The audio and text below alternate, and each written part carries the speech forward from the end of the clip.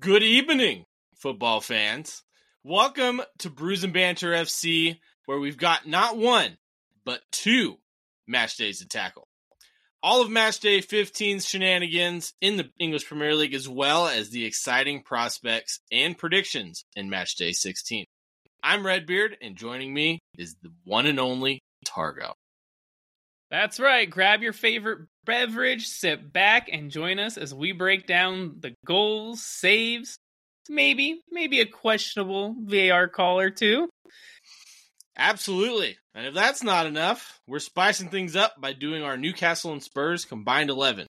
Who's worth every penny, and who's left us scratching our heads? We're about to spill the tea.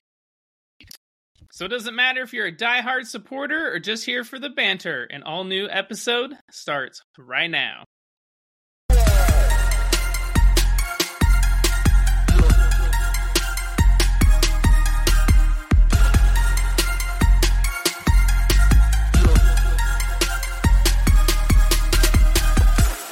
What's up, man? Match day 15. It was a good one. Good one. Dude, some midweek action. Twists and turns and some, bold predictions gone right and some gone very wrong. I would say you got yours pretty right, man. Pretty right, I would say. Well, buddy, I know I've seen you wincing a couple times before we started recording. Why? Why you wincing? Playing this morning, man. Pulled the groin. First time doing that. Do not recommend. It does not feel good. No, and that's one of those that lasts forever. So what are you washing down your pain with? I am washing it down with some Icicle Brewing Company Enchantment's Hazy IPA.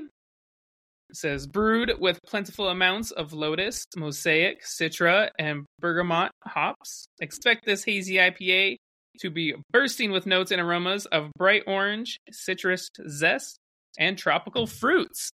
Ooh. I usually like Icicle, so we'll see how I like this one. That is an easy drinker. Very delicious. There you go. Would recommend. Good 8. Good 8 out of 10. Nice. Well, I'm going to stick with my theme of December with my winter ales. Today, I have Reuben's Brews Adams Festive Ale. Got some nice Adams Festive Ale, huh? Okay. Yeah. It's got a little elf on the shelf, some stockings. It's a winter warmer ale with orange zest and chocolate. Chocolate? Sounds like you've maybe had this one before.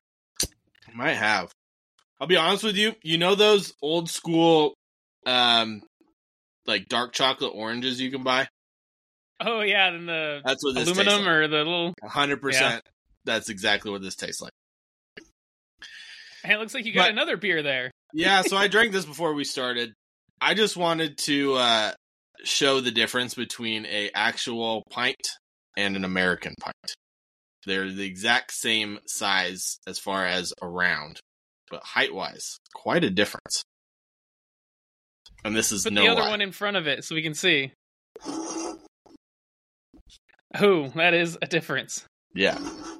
And then to show you that they're the same, there you go. Weak American pint. Weak sauce. But speaking of weak sauce, let's get into match day 15, shall we? You mean with the weak sauce team, Burnley taking on Wolves? Yeah. Burnley are pretty weak sauce, man. Wolves, they won this one 1-0. It was a pretty cagey first half. Wolves kind of be gifted the lead as Burnley would be the architects of their own downfall. Yeah. It was bad, O'Shea would receive the ball from Trafford. Next ball was too strong for Sander Berge. Couldn't keep hold of it. Pressure from Mario Lemina, man. I will say, love that pressure from him that caused this error. And then, yeah, top of the box for Pablo Sarabia to pounce on. Plays it over to Cunha, who would find that Korean guy, man. Hee Chan Wang. And he just casually puts it into the back of the net. I loved his composure in front of goal for this one. He was took a second. So patient. So patient. Just so like patient, looks up, yeah. looks down, looks up, looks down, slots it. And I'll be honest with you, man, he is such a good finisher. I don't think he's going to be at Wolves, maybe even past January. I'd be surprised, but at least in the summer, I think someone will come in and buy him that needs a striker. Maybe he's playing fantastic, man. He's having the season of his life so far. He is, and it's fantastic. But I mean, Burnley, I don't even know. I'm running out of anything to say for them that is not, absolutely terrible, because they enjoyed majority of possession in this match, could not create literally anything, and then literally gave the game to Wolves on a silver. Which they don't need any help. Wolves have been doing pretty well this season. They're sitting up in 13th place, man. 18 points, couple wins in their last 5 games. Burnley, they were coming off a big win against Sheffield and came back down to earth real quick. Back to old habits die hard, I would say.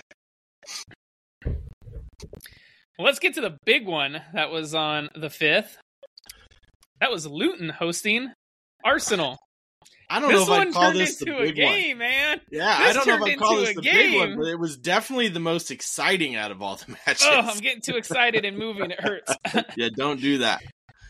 This was a game. I didn't expect it to go quite like this. I mean, credit to Luton, man. They put up a fight.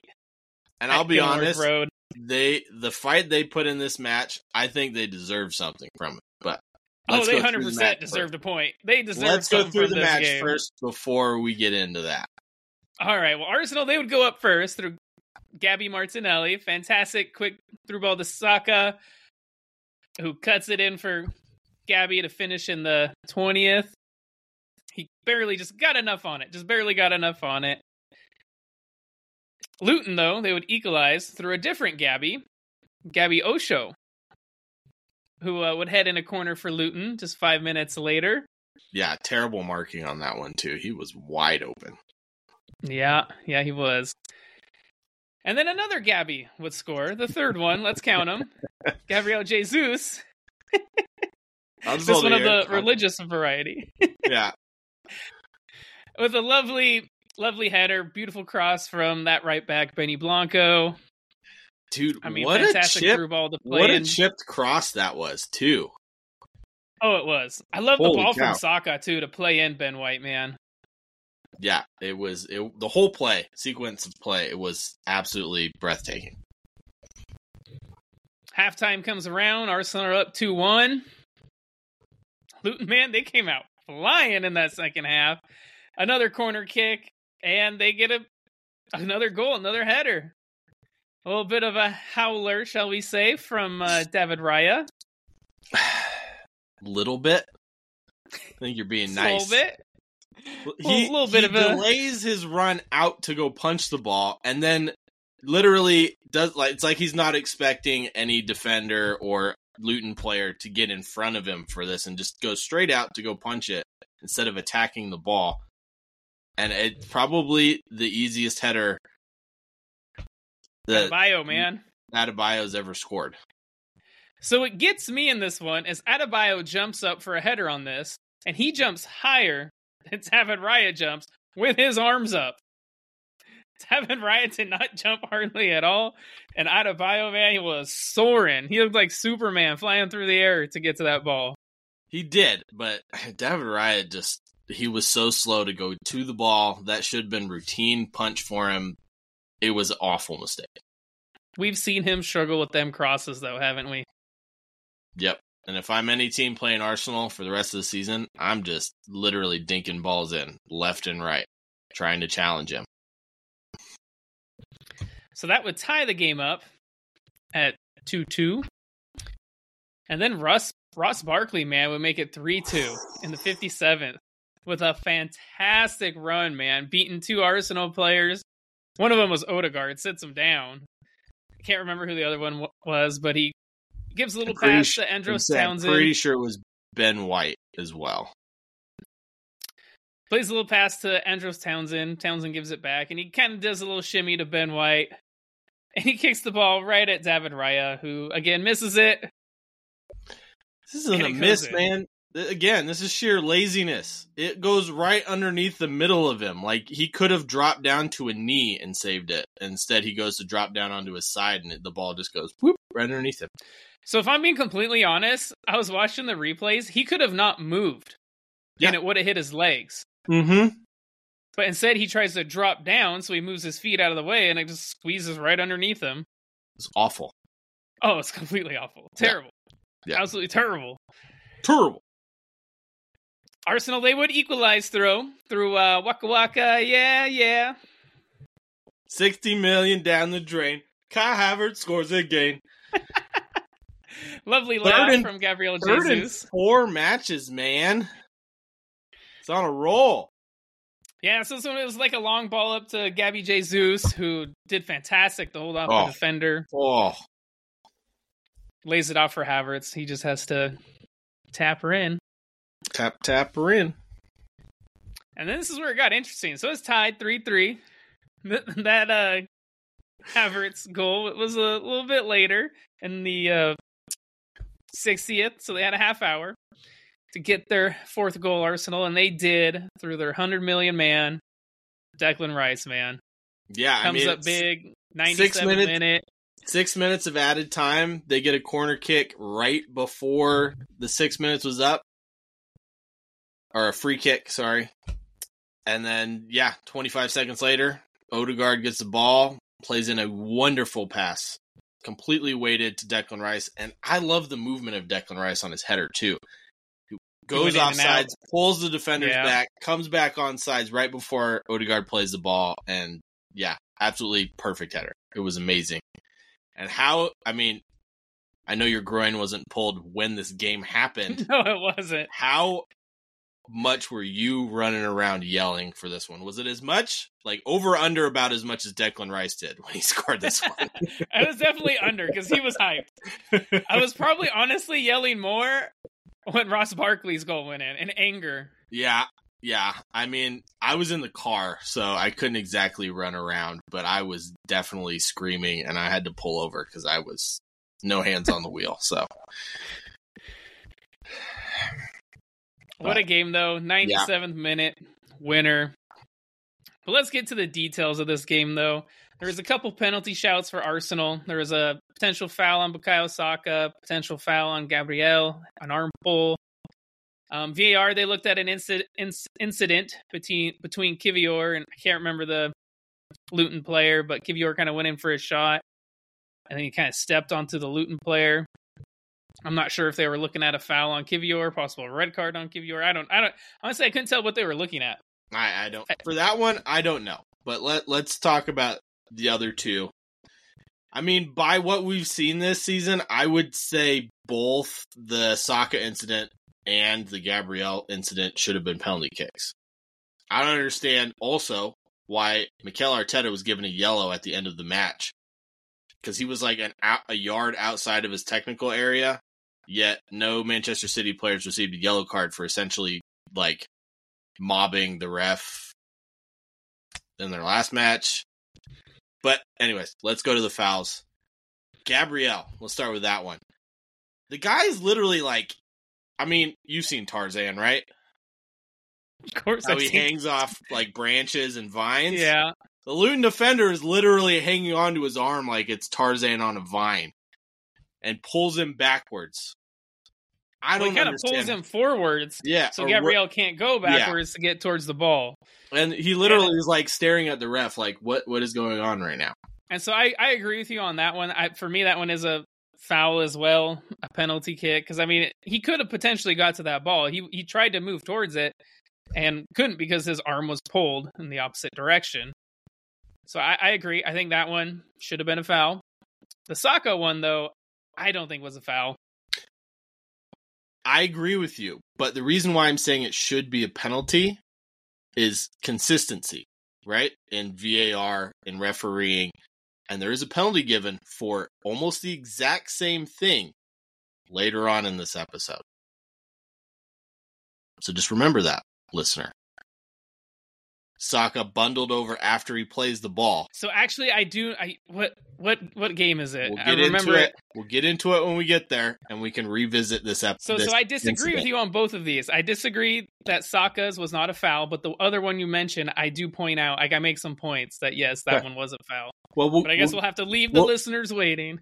The viewers.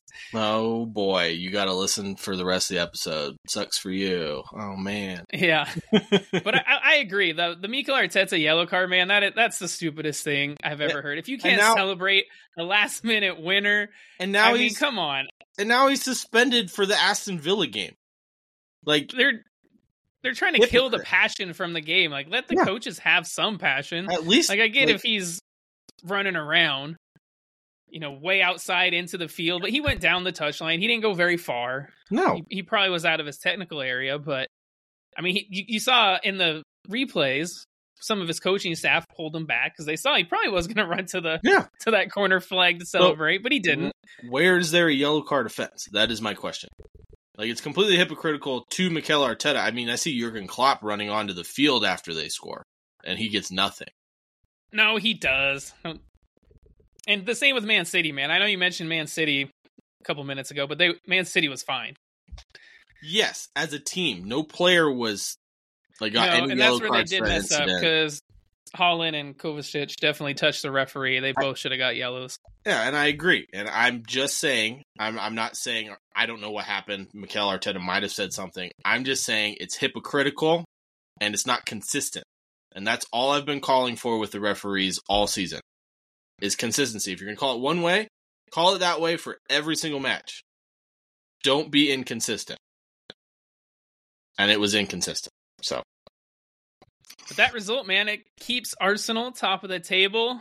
Luton, they currently find themselves in the relegation zone now. In that 18th place. But man, I got to give credit to Luton. They played so hard. I thought they were going to get a point from it. I honestly did. They deserved it after that, even though a lot of it was Arsenal shooting themselves in the foot. Luton they were stifling Arsenal.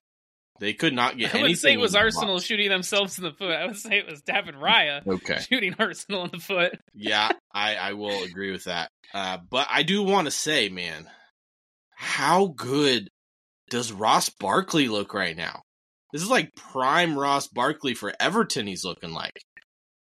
Holy cow. I think this was a perfect move for him, honestly, going to Luton, because he went from Chelsea, and then where was he at before Luton? Nice? Yeah. So he was in France, probably, and I remember seeing some stuff about him when he went there. The coach didn't even know what position he played when he showed up, so this wasn't a signing the coach wanted.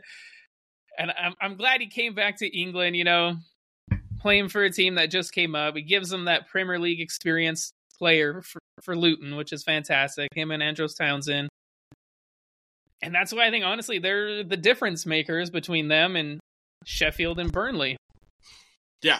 No, I agree. And I just wanted to say, I know Gareth Southgate absolutely loved when Ross Barkley was playing for Everton and called him up to the England national team. I'm saying he's given another shout for that. Looks like he has an age. I don't think he's quite there yet. Shout. I'm not saying he's going to make the team. I mean, you look at their midfield, I don't know where he fits in. But he's giving a shout. He's playing fantastic. I just wanted to say that. He deserves all the credit in the world right now. All right. Well, tell me about this last place team. Yeah. Sheffield United. They're bad, man. They played Liverpool. And you called it, man. Sheffield United would fire their coach. Is it Higginbottom or Higginbottom? Whatever it is. Yeah. Yeah. They would fire him on Monday. Or Tuesday morning, one of the two. It was after you right after it. We recorded our right last after episode. We recorded it before we aired it. Yeah, and they hired Chris Wilder right afterwards, pretty much within. Yep, former coach. Yeah. So Liverpool would go ahead in the 43rd minute after Virgil van Dijk would find himself wide open on a Trent Alexander-Arnold corner to slot it home. Did you see Trent, though, when he took this corner, man? Talk about cracking the defense. Talk about putting a hole into Sheffield. I am Talk so about catching happy. Sheffield with their pants down. I mean, I'm so happy I paused right there, man. Did you write that down? Did I just set you up perfectly? Holy crap, man. That is hilarious. So, yeah, if you watch I did not man, see that. Trent's ass is hanging out. Like, his full-on ass crack is hanging out as he takes this corner. He, like, even pulls his shirt up a little bit. You could tightening the throw screws. A pencil down that thing. It was hilarious. Straight on plumber. And then Van Dijk has that fantastic finish, but... It was a fantastic first-time finish, but man, there was nobody within a couple of yards of him. No, there was not. And then the Liverpool would put the match away in extra time of the second half, as Darwin Núñez would win the ball back, play it over the top of the defense to Szoboszlai, who would smash it into the back of the net after a wonderful first touch. Oh, dude, that first touch set himself up. Yeah, he looked cool, calm, collected, like he was not missing. No, not at all. So I got 2 questions with this. All right. Thoughts on the Núñez tackle? Because I know there's a lot of controversy around it. VAR. I thought it was a fantastic tackle. I did too. I don't know why there was controversy around it. I mean, there's a lot of Sheffield United fans up in arms about it. I mean, I understand. He gets the ball, gets a little piece of the player, but I mean, he majority gets the ball. I mean, I understand the controversy as far as where he was sliding from. He was behind the player, yeah. So like, he got all ball. So, great tackle for him. If he gets the player... And it's not one of those where he completely went through the player to get to the ball. If he gets like, the player first, and got a piece of the player. Yeah. But he got the ball. That was a fantastic tackle, I thought. Yeah. Fantastic ball over the top, too. And second question. Yes, it was. How good has Szoboszlai been this season? Holy crap. I think he's repaid Liverpool tenfold for his transfer fee. Honestly, I think so far he'd be my mid-season team of the season, if I'm being honest, in that midfield. There's a lot of shouts for that position as well. So he's been fantastic for Liverpool, man. I guess we'll have to see, at the turn of the year when we do our mid-season team of the season. Well, we should be doing it here in a couple of weeks after they play that 18th game. Yep, we will. I guess that's coming up quick, right? Because they still have 4 match weeks before the end of the year, man. It's crazy. Well, looks like it'll be before the end of the year then. Should be right before Boxing Day. What a great Christmas. Hey. All right. Does Liverpool pose a greater threat to the title than Manchester City this season? No. Okay. Even with the form of Manchester City. Do you want an explanation? Right, I mean, don't get me wrong. I don't necessarily want one. I mean, you can give me one when we get to the Manchester City Aston Villa game. Well, I mean, I'll say this. Liverpool are title contenders. Are they a greater threat than treble-winning Manchester City? No. I mean, Man City, they're 6 points off. How many points were they off, though, last year? And they still came back to win it when they went 20-odd games, whatever it was, unbeaten. Yeah, I mean, it was, 8 at the end of the turn of the year, I believe. 8 points behind Arsenal, but it was just them. This season, I mean, we got a plethora of teams trying to be in that title contention top. So, oh, don't get me wrong. I definitely think whoever wins this year won't have as many points as previous years, just because you're right. The competition is a lot more fierce right now with Villa, Liverpool, Spurs at the beginning. Somehow Manchester United are right there as well. So Newcastle, I mean, there's lots of good teams. Yeah. But I still think City are, I mean, honestly, they're probably still favorites to win the title. Well, yeah, I mean, we'll get into it when we get into the City game. But, I mean, even Pep has already said we're going to win the title this year. So, well, we'll talk about City more when we get to them. Let's move on to this next one. Let's go to a game where a team played like Manchester City and another one played like Sheffield United. We had Fulham against Nottingham Forest, and Fulham won. Nottingham Sheffield. Yeah. Sheffield Forest. I don't know. 5-0 Fulham beat Forest. And this one, man, I don't know Was what's it a game? I don't know what's going on with Nottingham Forest, man. But Fulham would take the lead in the 30th minute as Alexander Iwobi would put Fulham into the lead after a wonderful passage of play. Fantastic ball from Willian and a great counterattack. Oh, dude, that counterattack. It was top of their 18 to the back of the net and just a few passes. Mm-hmm. Tom Kearney had a fantastic touch, man, to get away from the opposition. It was beauty. Chef's kiss. Mwah. Mwah. The way he took that ball just to get around the defender. He plays it out to Willian to Iwobi, and bam, there you are. And I will say, Tom Kearney had a fantastic match in this one as well. I love him as a midfielder. Like, whenever he doesn't start, I'm like, damn, where's Kearney at? Right? Like, I've been watching him since last year. It's when I picked up on, I was like, ooh, he's a good little player, that Tom Kearney. Yeah, he's fantastic. And then, speaking of players playing fantastic, Raul Jimenez would find his form in this match as he would get his first in the 34th minute. Yeah, it's good to see Raul Jimenez. He scores a couple in this one. Always kind of rooting for the guy, man. That comeback story, him fracturing his skull. And then, always the same sense. Yeah, being Mexican, always rooting for those Mexican players over there. Yeah, I mean, you got a greater chance than these guys of making it to the World Cup. So why I still support them, I don't know. Anyways, Raul Jimenez would get his second after he would outmuscle the Forest defense, cut it across the keeper, and coolly backheel it into the back of the net in the 54th minute. Cheeky, man. Cheeky. It was so not cool. It was so cool, but not someone you expect to do that. No. It was as cool as the backside of the pillow. Guys, literally, like, keeper's coming out, takes it across him, backheels, is already celebrating before the ball even goes in the net. It's fantastic. But it's so good to see him scoring again. It is. What'd you think? Did you think there was a little foul in there? Like, watching the replays, he definitely has an extended arm on that defender. And, defender just needs to be stronger, or a different day it gets called? I would say different day it gets called. I mean, we saw it, because he is the person with the ball. He gets the advantage, I would say, because I thought the Milner challenge last weekend was similar, but Milner did not have the ball. He was not on Milner didn't also extend an arm.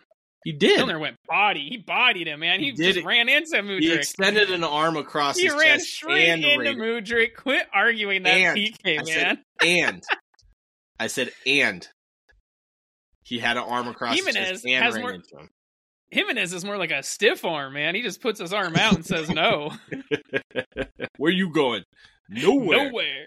Get out of here. Iwobi would also get his second after a cross would find him wide open on the back post, slotted in the 73rd minute. And then Fulham would find their fifth, as this goal pretty much sums up the performance by Nottingham Forest. Sloppy passing at the back would see the ball essentially hit Pereira in the ass. And Fulham would be not quite, but yeah. 3-on-1. And it was coolly finished by Tom Kearney to cap off a wonderful performance from him in the 86th minute. You said it, man. Forrest, sloppy. That was this game for them. Yep. One to forget, and I know why am I blanking on their coach's name right now? Steve Cooper? Thank you. He apologized to the fans after the match and in all of his interviews. So he said that one's on him. He doesn't know why the fans applauded them after the match, but that's what you need from your fans, right? That's 4 losses in a row for Forrest, though. We talked about Steve Cooper the last episode. He might be that next manager in the hot seat. There's a couple, man, and he's definitely among them. And I know watching the match and the post-game coverage, they were definitely bringing up that point. Is he going to be the next one to go? And is it time for Forrest to move on from him? I think it's too soon, isn't it? I do too. I mean, and it seemed like last year the board really stuck with him, and it paid off for him last year because they were in the thick of it till February, March. Yeah. In that relegation fight, and they went on a good run. So I he's got a lot of injuries. I mean, when you see Origi starting, man, it doesn't inspire much hope.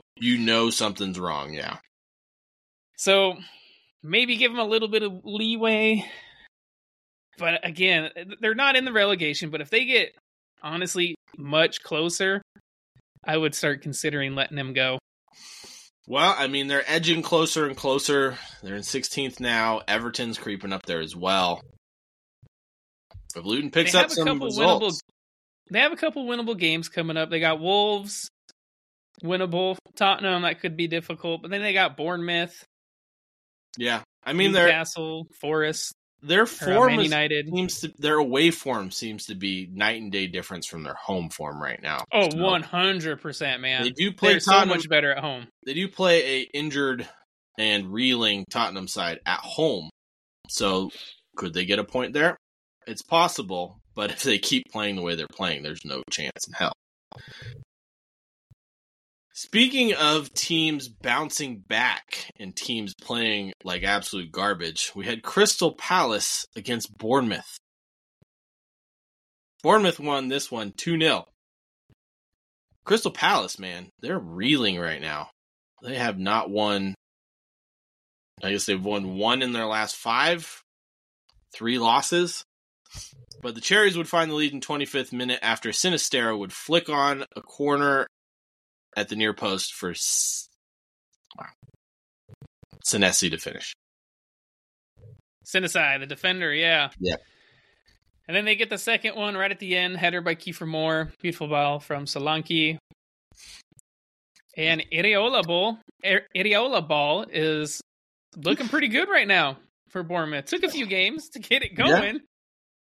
Quite a bit. But now they've won 3 in their last 4. They're level on points with Palace now. Yeah. And the way they're playing, especially away from home, if I'm a Bournemouth fan, man, I'm over the moon right now. I mean, Selhurst Park is not an easy place to go, let alone shut out Crystal Palace, who were also booed at halftime. Says a lot. Yeah, I mean, they got 1 win in their last 8 matches, and that 1 win was against Burnley. So it says a lot for you.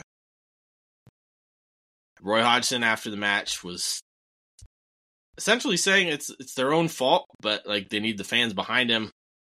They don't need him to boo him at halftime because, I mean, they expect a lot of quality because they were spoiled last season. Do you believe that? No. No. These are not my words. These are Roy Hodgson's words. Those are stupid words from Roy Hodgson. I'd be pissed. Is he going senile? Last year, it's the same damn squad.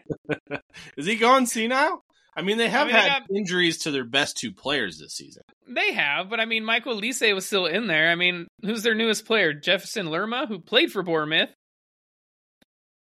I hadn't played like he had played for Bournemouth. He did. I think he hit the post or something. He had one little highlight. But nah, man, I'd be pissed. Like, play better football. That's what I would say as a fan. Yeah. Maybe I'm a snob. I don't know. I agree with their fans, man. I do. I don't know. When I see shit football, it makes me not want to applaud it. Especially if you're paying good money for it at a place that should be difficult to play for most teams. All right. Speaking of places that's difficult to play for most teams, let's go to the Amex, where we had Brighton against Brentford. And Brighton get a massive win over Brentford, winning 2-1. Brentford would take the lead after Janelt would be brought down in the box after beating Van Hecke. Van Hecke, yep. What do you think of this one? Soft one. Yeah. Kind of like he sticks an arm out across him, and then he just goes down. Like, don't get me wrong. If he wanted to stay up and fight through that arm, he could have. Yeah. But it was just an arm. He didn't grab him. You know, watching it live first time, I thought it was, oh yeah, that's a definite foul. But then they showed the angle from the front where he doesn't grab him. It's just an arm. Yeah. Across the shoulder, yeah. And he goes down pretty softly. Brian Mbomo would step up and put away the penalty kick. Either way. Pascal Gross would level the match with a wonderful knuckling strike into the bottom corner from outside of the box in the 31st minute. Dude, does he get all of that ball? Holy cow. That thing doesn't go more than, a foot, like maybe 18 inches off the ground, and that thing is knuckling the whole way into that bottom corner. Beautiful finish. Whew. Bryan Mbeumo would come off injured in the 35th minute after a nasty injury to his ankle. Yeah, he kind of rolls it. Yeah, he's tracking back on defense, gets like part of the attacker's ankle, and then lands on the side of his. Dude, I'm not gonna lie. One of those. I watched it once, and I did not watch it again. It's not that bad. I mean, we've all done it. Your ankle just rolls over. I'm a little squeamish when it comes to those things. I'll be honest with you, because I've done it enough times myself. I just remember the pain of that, and man, does that hurt? Probably pulled some ligaments in his ankle. He might be out for a couple of weeks. What does that mean for Brentford, though? They lose Bryan Mbeumo. Yeah, I mean, they don't get Ivan Toney back until the middle of January. I think this is a huge blow for them, especially with the form they're in right now. Not in the best. They got 2 wins out of their last 5, but yeah, they're sitting bottom half of the table, 11th place. Yeah. This result would have been a lot for them. They would have gone above Chelsea. But it would have been. They didn't. Fun fact. Yeah. If Everton weren't deducted those 10 points, they would be above Chelsea. Stop stealing my talking points. We haven't got to that game yet. Just saying. There's a couple of talking points around those things we'll get to a little bit later. Sorry. Not jumping the gun. Brentford would have a ball cleared off the line in the 51st minute, and then Brighton would take the lead in the 52nd minute after a wonderful ball across by Pascal Gross. Would find Hinshelwood, and he would rise above the Brentford defense and head the ball in at the far post. And he was the one who cleared it off the line. So he goes 1 minute clearing a ball off the line. Coast to coast. Goes back to the other end, scores a goal. Beautiful ball from Pascal Gross. Man of the match for me was Gross. I mean, we were talking, what was that? A couple weeks ago about, who is the best player this season on each team. Pascal Gross, I think it was our player last season that we picked for them. He might be close to the top this season. Him, Matoma. I really like Solly Marsh. Billy Gilmore also. I love too, Billy Gilmore. But, I mean, Lewis Dunk. Yeah. Lewis Dunk, man. Yeah. Or is it Dan Byrne? Yeah. I always get it mixed up, man. Big, lanky, tall. Right. Some bitches. And both can play a ball, which makes it even more confusing. Yeah. All right, some controversy at the end of the match, as Jan Visa would have essentially he slapped Billy Gilmore. So what happened was Billy Gilmore had the ball, and Jan Visa wanted after a foul, and he wanted to take the free kick, get the ball Visa, quickly. bitch. Yeah. So he goes to take the ball from Gilmore, and Gilmore pulls it away from him, and then he just straight up slaps him across the chin. Both players would get a yellow card after this. So I missed this one, man. I must have been up doing something. I did not see this. So, I mean, you can't slap someone in the face. That's obviously a no-no. That should be a red card. Violent conduct, just striking anyone on the face. But as we've seen this season, you can throw elbows to the side of a player's head. You can do whatever you want, man. And yeah, as long as you don't knock the player down, or at least as long as you don't see like ripples in the side of their face, apparently it's not a red card. I mean, I don't know. Did Gilmore go down clutching his face, playing that hole? No, he just yelled at the ref saying he hit him. There you go. That's why. So, there you go. All right. Speaking of Billy Gilmore's former team, we had Manchester United against Chelsea.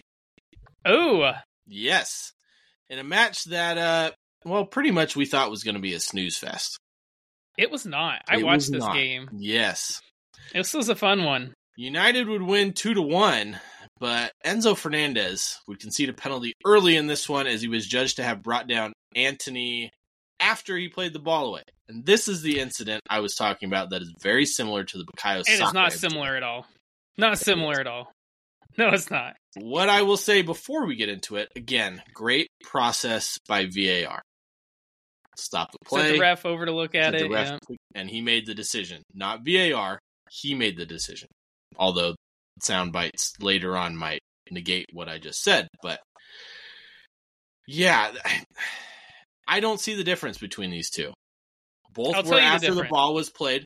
Let me finish, and then you can explain to me why it's different. I'll tell you why you're wrong. Yeah, pretty much. Because Saka was taken out. I mean,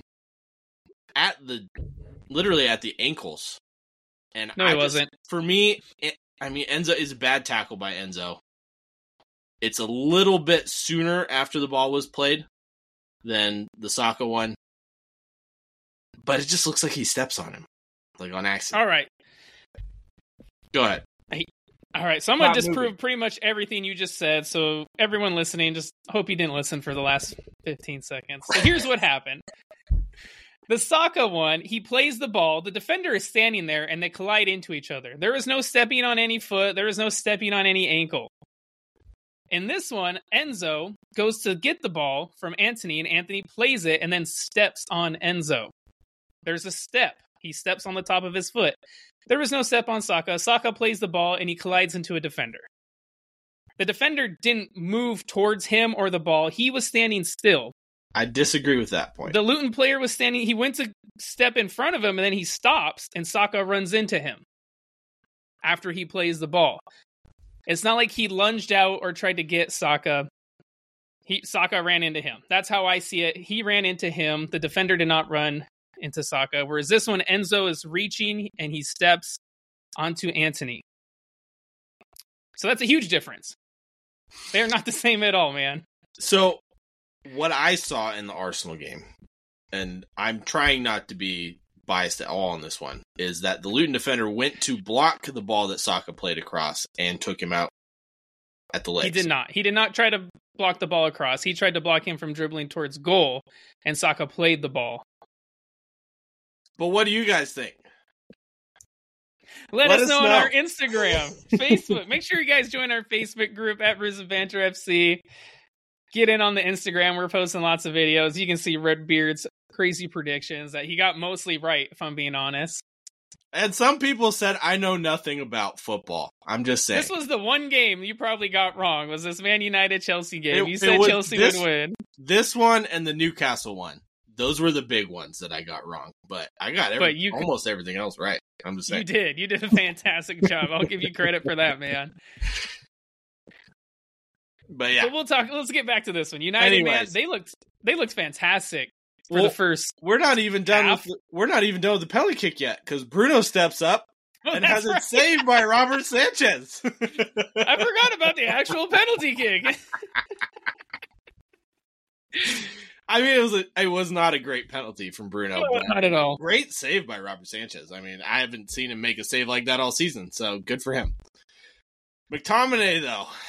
The Scottish Ronaldo would we were close. Yeah. Put United ahead after reacting first to Maguire's block shot in the 19th minute. Puts it away nice and coolly. I mean, this guy's been clutch for United this season.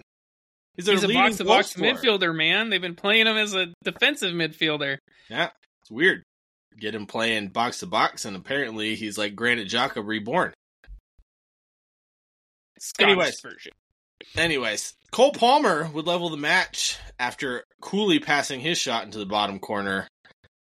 And man, what a sequence of play from him. What a talent Chelsea have on their hands. He is a fantastic player, but I do feel like honestly, besides the goal, could you tell Cole Palmer was on the field? I mean, a little bit, but then again, I mean, besides the blue shirts running around, could you tell that 90% of the Chelsea players were on the field? Their passes didn't even go to the blue shirts. Fair. So this game was so irritating for me in that aspect. Yeah. The sloppy passing was just I feel like I was watching a high school game, honestly. Just sloppy pass after sloppy pass. A Nations League match. Yeah, something just not Premier League quality, no. That's for sure. 5th tier, maybe.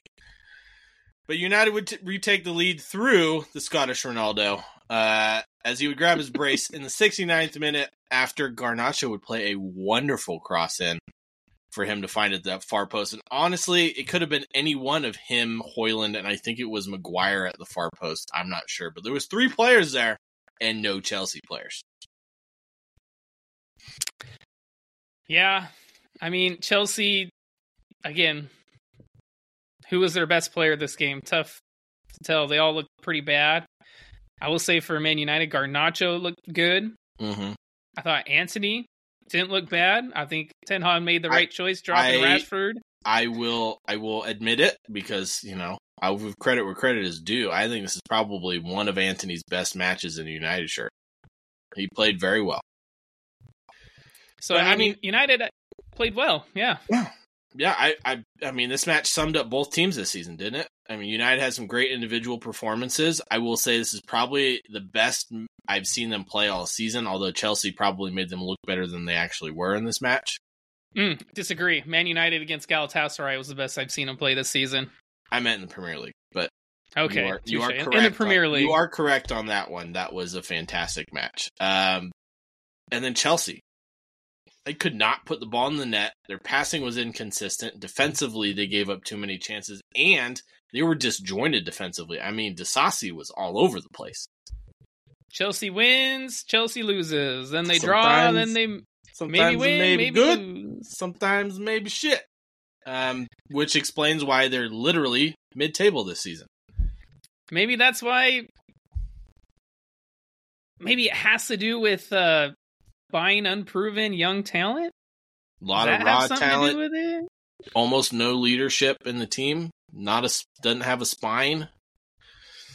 Yeah, they missed Conor Gallagher. It looks like, that's for sure. They did, and it's a shame because he's having a fantastic season for his standards. He might be their best player. Who knows? I agree. It's hard to tell with that Chelsea team. It is. And honestly, I give a shout to Raheem Sterling. He was not very effective in this match, as he hasn't been in any match he's played Manchester United, as he's played him, I think, about 25 times, and he hasn't scored a single goal. 25 games against Manchester United, has never scored a goal against him. Yeah. And he pretty much disappears. Wild. He pretty much disappears in every match. But against 25 United. Times? It's a lot. Even playing for Man City for all those years, and he's still never scored against Manchester United. Or the great Liverpool sides he played in. It's I don't crazy. think he was ever part of a great Liverpool side, but... Sorry, great Liverpool attack. Maybe not a great side altogether, but I mean, you think of Sadio Mane, Raheem Sterling, and Luis Suarez. That's a great front line. So was Sadio Mane there at the same time as Raheem Sterling? I believe it was one season, but you can look it up later. Someone fact check him. Yeah, someone fact check me. Anyways, speaking of former Raheem Sterling sides, let's get into the big match, man. Aston Villa, Manchester City at Villa Park. 2 different performances in this one. Probably the best I've ever seen Villa play, and maybe the worst I've ever seen Manchester City, as Villa would win this one 1-0, and your boy would get his pick right. You did, man. I gotta give you that shout out. You picked Villa, and honestly, Villa outplayed City 100%. 100%. If Arsenal... They out-Man-City'd Man City, is what Villa did. I mean, let's go with some just basic stats. Villa would be the first team to ever register 13 shots in a half against any Pep Guardiola side ever. That's wild. Ever. Douglas Luiz would think he put them in front after heading in a cross from Luca Digne. Unfortunately, he was marginally offside. Villa would battle in the second half. Honestly, they swarmed Manchester City. It was like they couldn't do anything. They had 2 shots on target, and it was in the first half, and it was both from the same sequence of play from Erling Haaland and 2 fantastic saves from Emi Martinez. Yeah, especially that second one, that header. I thought for sure that was going in. I did too. I saw him get how up there. He came all the way across his goal to palm that. He was even reaching back. Yeah, he was reaching back to grab it out of the goal. When I was watching Fantastic it live, save. When I watched it live, I was like, there has to be a call for goal line technology on this one. There has to be, because that thing looked marginal. Great save by him, but. Yeah, Villa would finally find the breakthrough in the 73rd minute as Leon Bailey, who was playing himself off the park in that match. We catch City on the break, and his shot would take a massive deflection off Ruben Diaz's foot and loop over Ederson. But honestly, in this match, that was more than Villa deserved. Oh, 100%, man. I mean, Villa, they were like a pack of wolves. Every time a City player would get in there, they would just 2 or 3 of them just swarming. And like I said, they out-City'd Man City, controlled the possession of the game, dominated the flow of it, especially that first half, man. Like you said, besides those 2 chances, I don't think Emi Martinez touched the ball. That's how dominating Aston Villa were. Those were their only 2 shots, and their only 2 shots on target in the entire match, which is nuts to me. Absolutely nuts for this Aston Villa side to do that at Villa Park. And they play Arsenal at the weekend, which we'll get into later, without Mikel Arteta. On the sideline, yeah. Spoiler alert. Anyways, after a wonderful passage of play, Douglas Luiz would clatter a curling effort off the post in the 84th minute, and even I thought that ball was going in, and he started celebrating before the ball even hit the post. What a shot that was, and it pretty much summed up his day. Inches away from this being an absolute blowout against Manchester City. I mean, Douglas Luiz had a fantastic game. So did Boubacar Kamara, Bailey, John McGinn, even Luca Digne, man. He was getting down that flank, pushing Kyle Walker back. Just that whole Villa squad looked good. For me... And Konsa, too. Konsa was everywhere. For me, what I didn't like was Bernardo Silva's positioning for Man City. Especially in that first half, man. He was too far out on that wing, and he needs to be in the middle of the park where he can dictate what Man City do and their flow. And I think they're better when he is doing that versus being kind of stuck out on a wing. And I did notice in the second half he started to drift in more. But yeah, hard to pick a positive. Ederson have some nice saves. Yeah, he did. I mean, it's Emery's first win ever against Pep. Villa Park was rocking. Like, I swear sometimes the camera was shaking. Yeah, it was. They were hyped there at Villa Park, man. Villa now jump into third. 2 points ahead of City, 4 points off of the top of the table. Again, they play an Arteta-less Arsenal on the weekend. 14 straight wins at home. And City haven't won away from Manchester since September, where they beat Manchester United at Old Trafford. When are we going to talk about their lack of depth this season? Well, I mean, think about the players they lost. They really only lost 3. 4 for this match. Doku, well, for this Bruyne, match. Grealish, and Rodri. Well, I'm going to talk about overall. Because, I mean, if you want to talk about depth and you want to talk about injuries. Sure. Let's talk about the 3 players that they lost, right? It's Cole Palmer. Cole Palmer, and Mahrez. So they brought Doku in to kind of replace Mahrez. Palmer left. They brought in Kovacic and Nunez, I guess for Gundogan and for the injured De Bruyne. Yeah. I did think it was interesting that neither Nunez or Kovacic started this game. I said he started Rico Lewis. Yeah, which is why I'm bringing up lack of depth right now, because not even their 2 summer signings, 2 of the 3 were on the field. Like, this is a perfect Doku was out injured. And then, of course, Rodri, man. Sorry. Rodri is the big miss, I think. Is he more important to the City team than De Bruyne is? I want to say no, but the stats show otherwise. They lose when he is not in that team. And they lost a Champions League final to Chelsea when he didn't start a game. Mm-hmm. Reminds me of when Fernandinho didn't play for them before they signed Rodri. Same scenario. When they don't have that defensive midfielder who wins the ball and plays it upfield immediately, they struggle.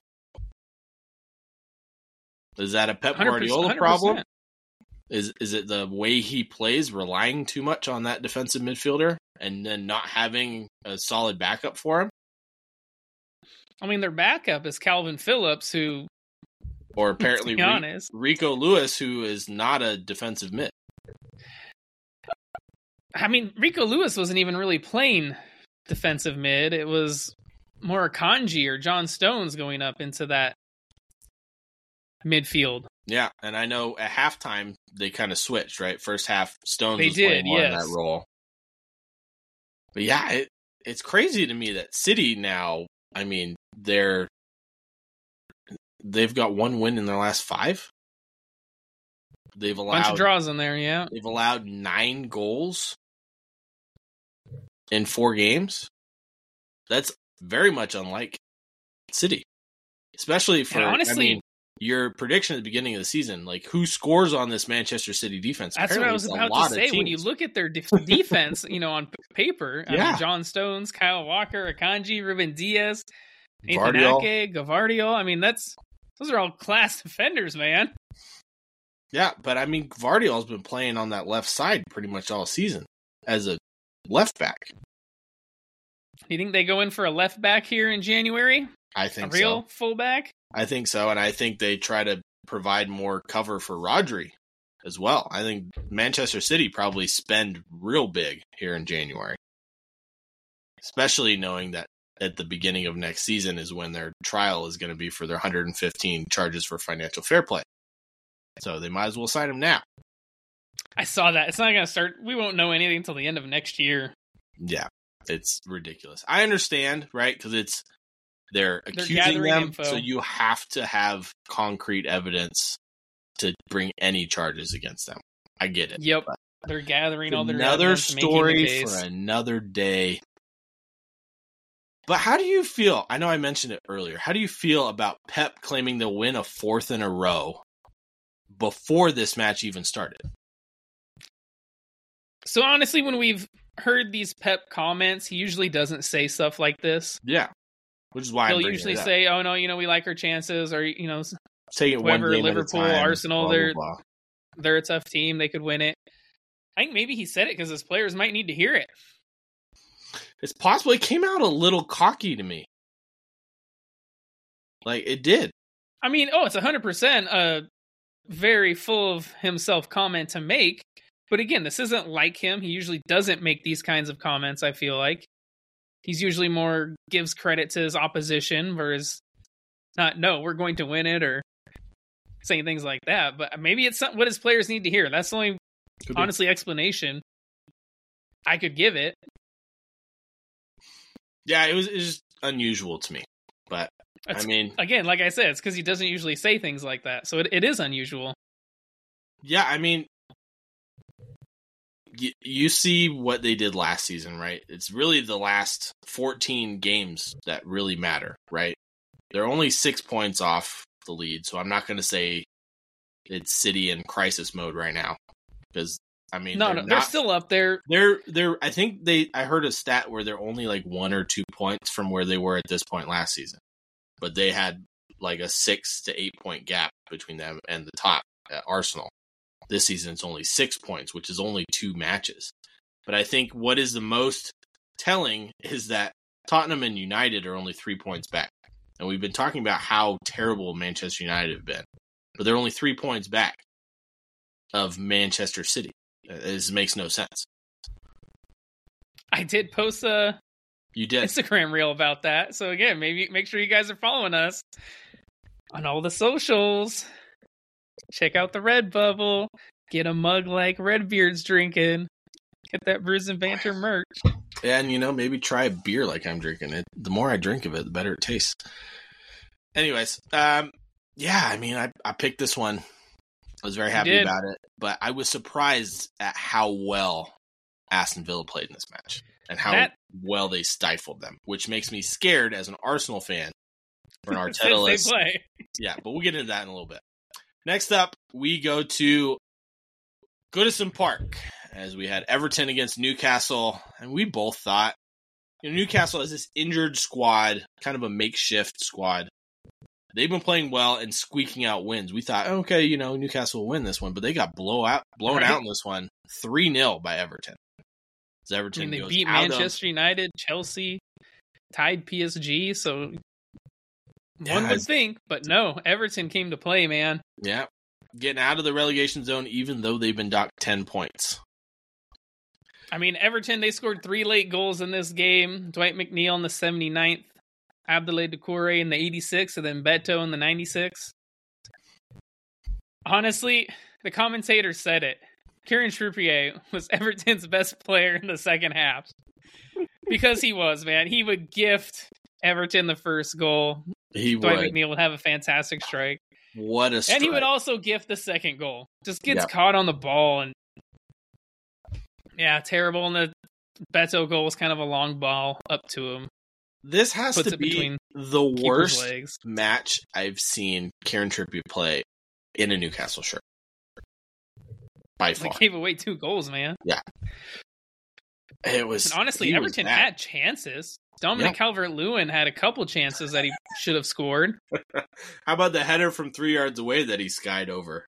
I was thinking more the one on his chest that he tries to volley and just there you go. skies it over. I mean, that just explains a lot for you, right? Like 2 simple chances inside the 6, and he puts them both over. But I think Everton deserved the victory in this one. Newcastle were second 100%. Best all match, and Newcastle just looked exhausted and tired this entire match.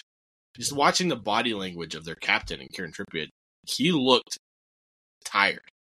I'm pretty sure that's the same starting lineup for like the 3rd game in a row. Yeah, and then they have is kids on the bench, barely make any subs. It's crazy the amount of injuries they have. But again, this is what you get. They won a big game on the weekend, get blown out midweek. Yep, you said it, and like you said, they haven't been making many subs. They only made 2 subs in this game. The last game, let's see, they made 2 subs. One was a goalkeeper for the injured Nick Pope. So yeah, not many substitutions. Yeah, and Nick Pope's out for 4 months, so it's not going to help them at all. Shoulder surgery, I saw. Yep.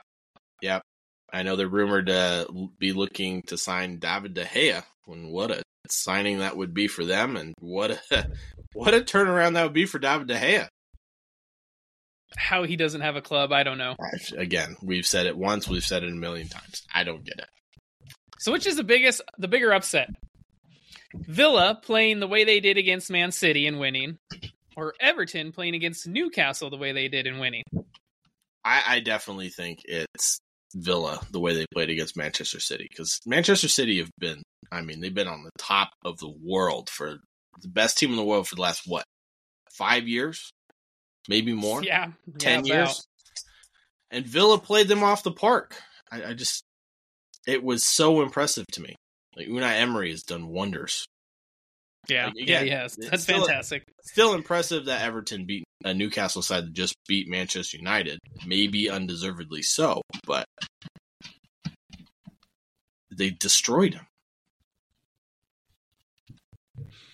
All right, well, let's move on to this last game midweek. We had Tottenham hosting West Ham. West Ham would win it 2-1, man.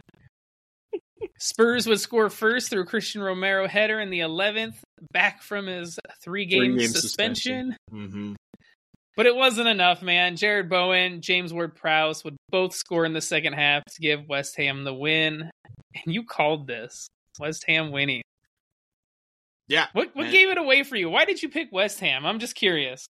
One is the injuries to Tottenham, because without Van der Ven and Maddison, completely different team. But 2, it's just been the way Tottenham have been playing. I mean, they have 0 wins in their last 4 prior. They're on a slide. They have next to no confidence, and West Ham's on the other side of that. See, I don't know if I 3 wins agree in with the no confidence. 5. They tied Man City and played them very well at the Etihad. They did. But also, I think they pretty much gave everything they had in that match. They have nobody off the bench that's going to make a difference. I mean, we'll get into what I thought about Richarlison's performance later, but that's what I thought. And, honestly, the difference in this match, had nothing to do with the players on the field. It was the way David Moyes changed the tactics at halftime. I mean, in the first half, they were sitting back looking to counter, and then at half, they pushed their defense up the field more and pretty much suffocated Tottenham. Well, they kind of had to because they were down 1-0 at halftime. Mm-hmm. As I mentioned, I mean, Spurs, they dominated that first half. First 25 minutes, West Ham could barely get a kick of the ball. Just before the half, Kudus did have a nice cross to Paqueta for a header, and he put it horribly wide. I don't know how he Terrible header. He was wide open, didn't even have to jump, and hits it into the ground and wide. I don't even understand how he missed that. But Jared Bowen's goal was it was a lucky goal. Kudus takes a shot, it bounces off 2 Spurs players, and Bowen's looking back at Kudus, then he looks forward and is like, "Oh, the ball's right in front of me," and I'm through on goal, and so he just has to kick it in. And then even James Ward-Prowse goal. I mean, it was lovely build-up play, like you said, on the counter to get going, but even his goal had some luck. It was a terrible back pass from Destiny Udogie, man. So Vicario has to come out as Jared Bowen's coming down on the ball, and Vicario just kind of punches it, slides on his stomach, and punches the ball. It falls to Prowse. He takes his shot. It bounces straight off the post and straight back to him. The old wall pass off the post. It was the old wall pass off the post. He couldn't have missed it if he tried. No, I mean, his post-game interview, he was like, I was more worried about hitting Jared than I was about missing. Understandably so, because Jared Bowen was standing right in the middle of the goal. So a bit of luck, but again, man, West Ham, they stuck in it, and you could kind of tell at 1-0 at halftime, like, for all the domination Spurs had, it was only 1-0. Yeah, and I think a lot of it, too, back to the same scenario as Newcastle. The players just look tired. It's like they give everything in the first half. When it comes to the second half, they're like, just run out of gas. I will say at least Ange did make more subs. Brought on Brian Gill, true. Like you said, Richarlison. Oliver Skip came on. But they're not a deep squad. That's for sure. And it's starting to show. Even Son had a little bit of an injury there, so we'll see how he's dealing with that. Because if Son goes down, that Spurs team is in trouble. I mean, they're already in trouble, and they will be in lots of trouble if Son goes down. But yeah, I mean, they're out of the title race. Like, don't get me wrong, I never thought they were in a title race. No, really. Only Spurs fans thought they were in a title race. A top 4 race, sure, I'll give you that. But even now, no, that's going to be difficult for them. I mean, they're in 5th, 3 points off. Yeah, you want to know when Madison, Van de Ven get back and they start clicking again, they could go on another 8-10 game run. Could, but you want to know why? I did also post an You Instagram reel about why Spurs were not in a title race. Yeah, make sure you're following us. And to back up your reel that is on Instagram and Facebook. Spurs are winless in the last 5. I mean, their last win was against Crystal Palace in October, but it's match day 8. Spurs were in first place. It's match day 16, which is this weekend. If they lose to Newcastle and West Ham wins by 3, they're in 9th place. All right. 9th place. They're the first club in Premier League history to fail to win 5 consecutive games, despite going up 1-0 in each match. So I did see that was the thing. They're going up in these games, and then teams are coming back and losing. Like you mentioned, this West Ham game. The game before that against City, they went up first. Against Villa, they went up first. Against Wolves, they went up first. Against Spurs, they went up first. I mean, I'll explain it to you. That's a terrible record to have, man. As simple as there's 3 certains in life, my friend. Death, taxes, and Tottenham doing Spursy things. Like, those are the 3 absolutes in life. And and honestly, then we go back to Richarlison. I don't think he's going to be at Tottenham much longer. You see Ange's face when he keeps missing these golden opportunities to score. He did have a header that he probably should have done a little bit better with. It was a difficult one. But it's just the chances he has. He's got simple chances, misses most of them. He's scored a couple. Did you hear awful. He has not scored a goal for Tottenham with his foot? Yep. They've all been headers. And I mean, 2 or 3 he has. Ange's face whenever he misses tells the tale, and I think he belongs in a bottom of the table side. As you think of Rafinha, I think of Richarlison. So, which was also in a reel. Just saying. There you go. All right, man. Well, let's get to our match day 16 preview predictions. Let's get through these pretty quick here. Yeah, and you guys have been listening to us for a long time. So, we got 4 more of these in Champions League before the end of the year. So a lot of action to come up. But we start the weekend off with Liverpool playing in their favorite time slot against Crystal Palace. Did you see that? Yeah, there was like an interviewer asked Klopp that, and Klopp just was not having it, man. He's got no sense of humor, man. If I'm the host, I'm saying the same thing. He was not having that. It was funny. But yeah, Palace hosting Liverpool at Selhurst Park. Who you got? Liverpool. Palace haven't won. I mean, they won 1 in their last 8, and it was against Burnley. Palace are playing like shit. I'm going for Liverpool. You got Wolves hosting Nottingham Forest. Nottingham Forest, same deal. They're playing like shit right now, especially away from home. Wolves. Going with Wolves, yep. Here you go. Burnley travel to the Amex to take on Brighton. It's like a broken record, man. Burnley suck. Brighton just won their first match in a while. Brighton win again. I agree. Oh, man. Another one. Broken record. Sheffield United against Brentford. Brentford might be without Brian Mbomo. Who you got? Brentford, man. Sheffield suck. All right. Let's get to the difficult one, all right? Okay. Manchester United hosts Bournemouth. Yes. And the way that United have been playing and the way that Bournemouth have been playing, I know I might have been riding my luck this week. I'm going with Bournemouth. I'm going with Bournemouth. I'm going with United, man. Somehow they are just winning. They are. They're just winning. Bournemouth, the way they've been playing has been so good, especially for Bournemouth. Don't get me wrong. Bournemouth are playing better football than Manchester United, which is a weird thing to say. But Man United are winning, man. Yep. They're just winning games. Mm-hmm. And then the big one. Yeah. Villa hosting Arsenal. I want to say Villa, but my heart is going to speak louder than my brain, and I'm going to go with Arsenal. But I think Villa are going to be a tough nut to crack in this one. I think they will be tough as well, but I think they just put a lot on that field against Man City. So we'll see. I'm also going... My brain wants to pick draw, but I'm going with Arsenal. Like you said, my heart. All right. Best case scenario for Manchester City, or worst case, they go to Kenilworth Road and play Luton Town. Who you got? City. The way Luton have been playing at home, and the way Manchester City have been playing without Rodri, I'm going to draw.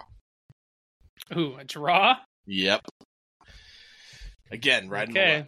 All right, Fulham. All right. London Derby. Fulham against West Ham. Who you got? This is a little bit tougher, man.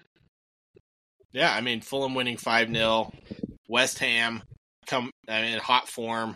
Both teams draw. Sitting around. Yeah, draw. I'm going to go West Ham. Okay. I think they're going to win by a couple, maybe give Spurs a fright before their kickoff of maybe they could drop down to 9th. Well, how about Everton? They host Chelsea at Goodison Park. Who you got? Well, the way Chelsea have been playing, I'm going to pick Everton because at home, they're a different squad than they are away. Chelsea are awful away from home. Chelsea are awful, but they lose and they win. They lose and they win, and they lost their last game. So they're going to win this one, I think. I think a draw is probably better because they've gone win, draw, loss. Probably. Win, loss. Probably is going to be a draw, and we'll both be wrong. And then the big one to end it all. Tottenham against Newcastle. 2 tired and injured squads. Who you got?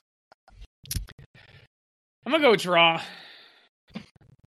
All right. I don't know. This is going to be a tough one. It's at Tottenham Hotspur Stadium. And that's the only reason I picked Tottenham is because they're at home. Newcastle coming off, seeing their away form in the Premier League right now with nobody coming back for what seems like forever. They're tired. They just played today. They're both tired. They are both tired. They both played on Thursday. They're going to play on Sunday again. They got the late kickoff at least, so they get like a couple hours of extra rest. But Yeah, I'm going to go Tottenham just because I think Heung-min Son will come back. If he doesn't, that'll change my pick. I would go with you with the draw if he's not there. Newcastle just seem to do well against those top teams. So they're definitely missing Nick Pope, though. They are. And so that, again, I'm going draw. Kind of bowing out. But because that big game, Spurs and Newcastle, let's do our Spurs-Newcastle combined 11.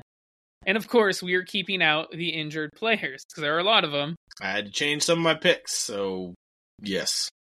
All right, so I'll go first. My goalkeeper is Vicario. My right back, pretty obvious, Kieran Trippier. My two center backs, Jamal Lascelles and Fabian Schär. My left back, Destiny Udogie, man. Good pick. My three in midfield, I did a 4-3-3 in case you're wondering. My three in midfield is Bruno Guimaraes, Yves Bissouma, and Joelinton. Then my three up top on the right, I have Brennan Johnson. On the left, Anthony Gordon. And my striker is Son Heung-min. I was interested with your formation because you left out one Newcastle striker. I did have to leave him out. I debated between him and Son, or even, honestly, Almiron. Yeah. And Brennan Johnson. I just love Brennan Johnson, man. I think he's so quick. He's an exciting young player. Honestly, I kind of wish Arsenal would have signed him because he can play all along the three, man. Left, right, striker, wherever you want him. Yeah, but, Arsenal got all their homegrown players in Reece Nelson, Emile Smith-Rowe, Eddie Nketiah. They didn't need a player like him. What have they done this season? Exactly my point. All right. Nothing. I went 4-4-2. Okay, 4-4-2. So I'm guessing you got both those strikers. I do. And because Nick Pope has been ruled out for 4 months, I held out and I had him on there, but I had changed it to Vicario, which honestly, it was still, even with a healthy Nick Pope, hard to choose between the two. It was. Not for me. Vicario's Trippier is my right back. I don't know how you didn't pick Christian Romero as a center back over Jamal Lascelles. I don't understand that pick at all. Lascelles has barely played for Newcastle in the last 3 years. Playing fantastic right now. He is, but so is Romero, except for a couple of rash decisions. I think I have a vendetta against Romero. I understand because I mean, he's not a terrible player. Don't get me wrong. I mean, he won the World Cup with Argentina, but I just don't care for him. I understand because I don't either, but I cannot pick him. I cannot pick Lascelles over him. That's my neutral thought over my hatred of Tottenham. On the left back, I went the opposite of you, and a guy that last episode we harped on. I went with Livramento as my left back. He's been on fire this season. I love watching. Harped on or spoke highly of? Both. The same thing. Oh, we spoke pretty highly of. Yeah, we did. I've been talking about him since last calendar year. So, midfield, Bruno Guimaraes and Joelinton. Right wing, Miguel Almiron. Because the way that you love Brendan Johnson, I love watching Miggy Almiron. Seeing him start for Atlanta United and then go to Newcastle and kill it. It is so fun to watch. Took him a few seasons, but he finally did. Left wing, Anthony Gordon. He's on fire right now. And strikers, Heung-min Son and Alexander Isak. I like it. Yeah, I debated between Son and Isak or how to fit him in, and nope, didn't want to. It's fair. Got to be different somehow. And Bissouma is a hard one to leave out, so I get it. I've been liking the way he's played, Bissouma, so I had to put him in. That brings us to the end of this episode. We hope you guys enjoyed it. Don't forget to check us out on all of our socials to keep the Brews and Banter FC party going. Check out our Instagram, Facebook, join our Facebook group. Don't forget to check out the Redbubble account, get the Brews and Banter merch. Help us keep doing this because we appreciate it. And on that note, we love you guys. Thank you so much. As always, cheers.